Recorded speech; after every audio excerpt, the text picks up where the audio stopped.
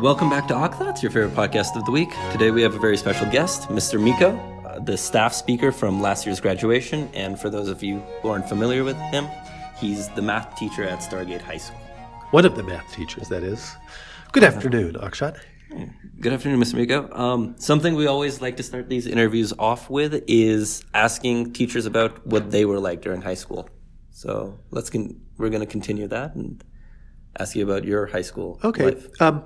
When I was in high school, I was a straight-A student, but I didn't really like high school at all. And I wasn't really too interested in the subject matter, apart from math. I think that was just a natural enjoyment of math, but I really, to be quite honest, didn't enjoy language arts, which was called language arts back then, at all. And foreign language, I couldn't stand. I was bored to tears, and it was just horrible. But I knew how to get A's, so I kind of was able to figure that out. So I just got straight A's. Okay, you're actually the first teacher we've heard of as a straight A student. So, what was your plans after high school? Were you planning to become a teacher? I had no, absolutely not. I remember my calculus class in high school. It was dreadful, and I remember thinking like this. I remember the teacher just lecturing the whole time, just lecturing and not having any connection with the kids whatsoever. And I was just like, this is so boring. I remember I was like, I enjoyed doing the math part of it, but the actual so-called learning, I was like, this is just sitting in the classroom was just horrific. And I remember, I still to this day have the memory of sitting in my calculus class thinking, God, what a horrible profession to be a math teacher. Like that job would just really suck. Like I would never want to do that. And then at the back of my mind, there was this other little voice or, part that said, but if I were a math teacher, I would make it fun. And so I hope that my math classes are enjoyable for students. Yeah, I'm one of the students who's taken your classes, and that was one of the most fun years for me. Good. I know why I found it fun, but maybe you could tell us like how you try and involve students. And my opinion, something that I do or don't do is I don't force people to do anything. So as you know, I did not force you to do any homework, and I felt like as a teenager, I felt like I could make my own decisions, and for the most part, those were good decisions. And at times, like when adults would try to make decisions for me, I felt like they interfered with either my learning or my growing process at that age. So I really feel like I try not to force anybody at any age to do anything. Now, of course, when you're younger, you need special guidance, so not because you just aren't aware and can, get harmed, get into trouble, or get hurt as a very young person. But I think at the teenage, especially the high school, I love teaching high school, especially the older high school students. I feel like they have enough awareness to know what are good decisions and what are bad decisions. And in terms of homework, then if you want to do well and score a 5 on the BC test and get scholarship money, and if that's what you want to do, then I'm going to provide you with everything that you can do that. And if you don't want to do that, I'm still providing you with everything, but you're just not making the choice to do that. So I take the attitude of it takes 2 wings to fly. One wing is the right instruction, which I try to provide, and the other wing is the right effort. So if you have right effort but the wrong instruction, you're never going to get off the ground. And similarly, if you have the right instruction but you don't put any effort in, you're not going to get off the ground. But if you have both, then you can fly, baby. So it's sort of like a philosophy where you give them everything they need to be successful, but you don't force them. No, I do not force them. It's like I provide that support for them to do to make their choice, and they can fly or stay on the ground. And what's been student response to that? For instance, I loved this way of teaching all throughout 9th grade. That was like one of my favorite classes for that reason. But I also assume there's some people who and don't. Unfortunately, as the years are going on, I'm seeing that more and more students are not taking the choice to fly. So in your class was special because most everybody's just like, it worked for them. Everybody's like, I want to do well on that, and most of the class got fives, and that was really great. But it was all because there was that self-motivation, self-responsibility. As a teacher, I've been teaching for almost 20 years now, and when I was first teaching, there were no such things as cell phones like they have now. And as that whole technology has advanced, and now every single person has a cell phone, what's been really interesting to me is to see how not only students but people of all ages their attention just gets hooked into the cell phone, and it's like an addiction. I mean, I used to teach students that were, to be honest, on really bad drugs, like they were addicted to really bad drugs, and there's not really that so much happening here, but I see students that are addicted to cell phones, and they just cannot stop looking at their cell phone, and that has been the biggest interference with their learning process, and that seems to be happening more and more as time goes on. Mm-hmm. I mean, I've seen a lot of research being done, like cell phone addiction, comparing it to drugs, and something fascinating I found with cell phones is what you were saying. People say that, or the research that I've read says that once you get a ping on your phone and you pick up to look at it, you don't just lose the focus of just looking at it, but you lose an additional 30 seconds. Yeah, there's a lot of studies out there, and I think it's true, just seeing it firsthand. And like, how many times do you think a kid in your class picks up their cell phone? Like, if we think about how much time is being lost. Well, I've had to, in certain classes this year, I've had to strictly enforce the cell phone policy of like no cell phones. And then still, even in the midst of that, students will pick up their cell phones because they get a text, and a lot of times they'll say, oh, it's for my parents, whatever, it could be from anybody, but they still have it on. Even though that they put their phone away in their backpack, it's still on. And there's just that feeling, that need to look at the cell phone or to connect to another human being. I'm not sure what the underlying psychology of that is, but kind of there's this almost like a neediness to be recognized, I think. And if somebody, I personally feel like if somebody develops a sense of self-confidence and self-worth, which is very hard to do at the teenage years, admittedly, but if you can develop that in a way, then you're not necessarily dependent on other people or other things. Other people and other things don't make you happy. You can find that within yourself. And a lot of that can come from actually the meditation and yoga and the qigong. Those type of internal arts can help develop that in a person. But for the most part, those type of students are few and far between in the high school area. I mean, something you said there is fascinating to me. It was like what I would call this overarching idea of like external pleasures versus internal peace. Right. And it's basically the idea that nothing outside of oneself can bring them happiness. It has to come from within. Absolutely. So I was kind of weird in high school, and like I said, in the English classes, I really didn't like the readings, and so I'd read on my own outside of class. And the things that I was reading, and this was back in the 70s, so I was reading philosophy books that were available at that time, a lot in Hindu and Buddhist philosophy and Taoist philosophy, and I actually took a comparative religions course in high school, which really opened up my eyes and my mind and my thoughts towards seeing things from different points of view and different, whether cultures or belief systems, whatever. But the main thing is that the actual practice, not so much of philosophy, a way of thinking, but of the practice of bringing your attention inside your body. So this is the ancient yoga practice, and I was really interested in Patanjali's Yoga Sutras, and the Yoga Sutras starting out saying that yoga, it's yoga nirodha chitta vritti. Yoga is the cessation of thoughts. So or the fluctuations of the mind. Yoga is stopping the fluctuations of the mind.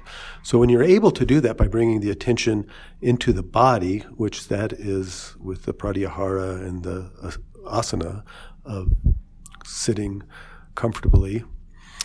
Later, all the Hatha Yoga had all these different asanas, but that came like thousands of years later. But the original is just sitting comfortably, bringing your attention into your body, and then the pranayama of being aware of the breathing into your entire body, and really feeling your body being nourished by the atmosphere and the oxygen and the energies that are being inhaled into your body. And what happens is that the mind just naturally calms. And when the mind naturally calms, you actually have this awareness. It's not something that you think about, but you have this awareness of just clarity. There's a clarity, and there's actually this incredible joy that appears. It's kind of hiding behind the thoughts. So when the thoughts stop, when your attention goes behind the thoughts into the breath and the body,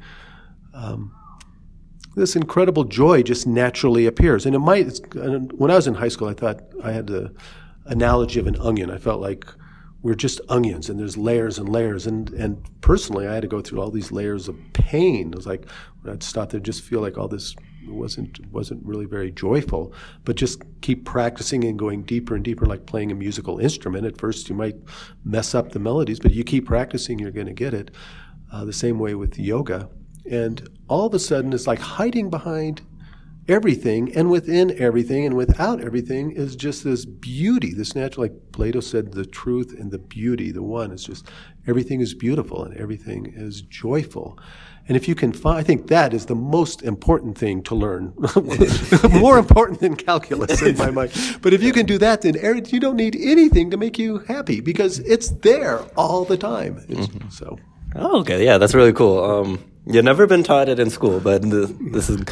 That actually reminds me of a parable I read. So there's this book, The Power of Now, by Eckhart Tolle, who touches and speaks in quite depth about the things you were talking about. And at the start, he starts with this parable where he walks into this kingdom area, and there's a beggar in the village near the kingdom, and the beggar asks the man, "Can you give me something?" And then the man says, "I don't have anything to give you, but I do have a piece of advice." And the beggar was sitting on this box. And so he tells him, "Open the box." And the beggar had never opened it for 20, 30 years.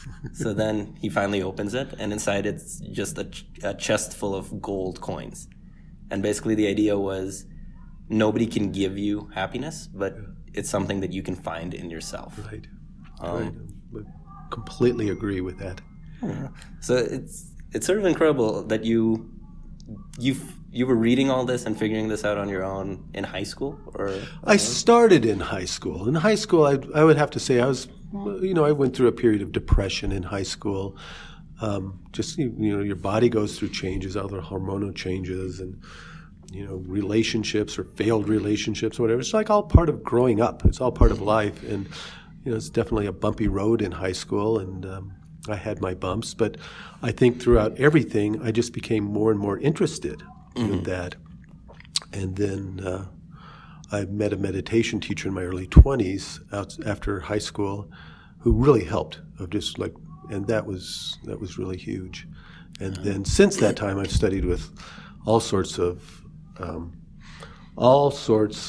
great yogis of various traditions. And rather than being like tied down to any one tradition, I've studied with Hindu yogis and Taoist adepts and Buddhist lamas and even Christian monks and Sufi, like the dervishes. I've studied with some of those. So both in the East and the West.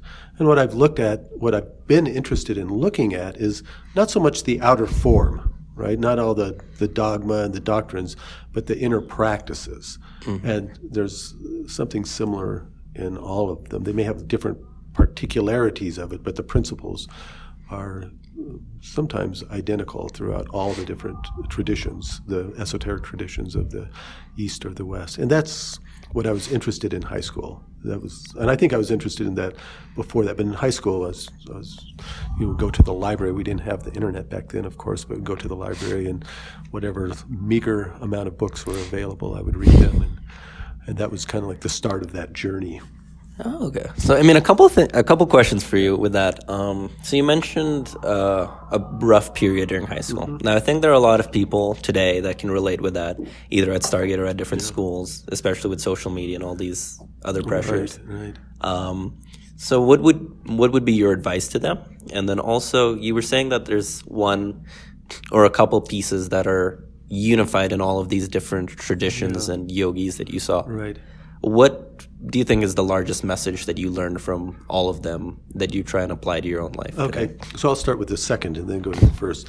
So when I was talking about that beauty and that joy that's underlying everything, that beauty and joy also includes just this feeling of loving kindness. It permeates space. And I really feel both the space that's just between you and me and the space that's inside of both of us and the table and all the physical matter, that is permeated with loving kindness. I am convinced of that, not from reading about it, but from directly experiencing it through the different practices. And ideally to have that be 24/7. That's like my goal, to experience that in dreams, experiencing that in deep sleep, experiencing that.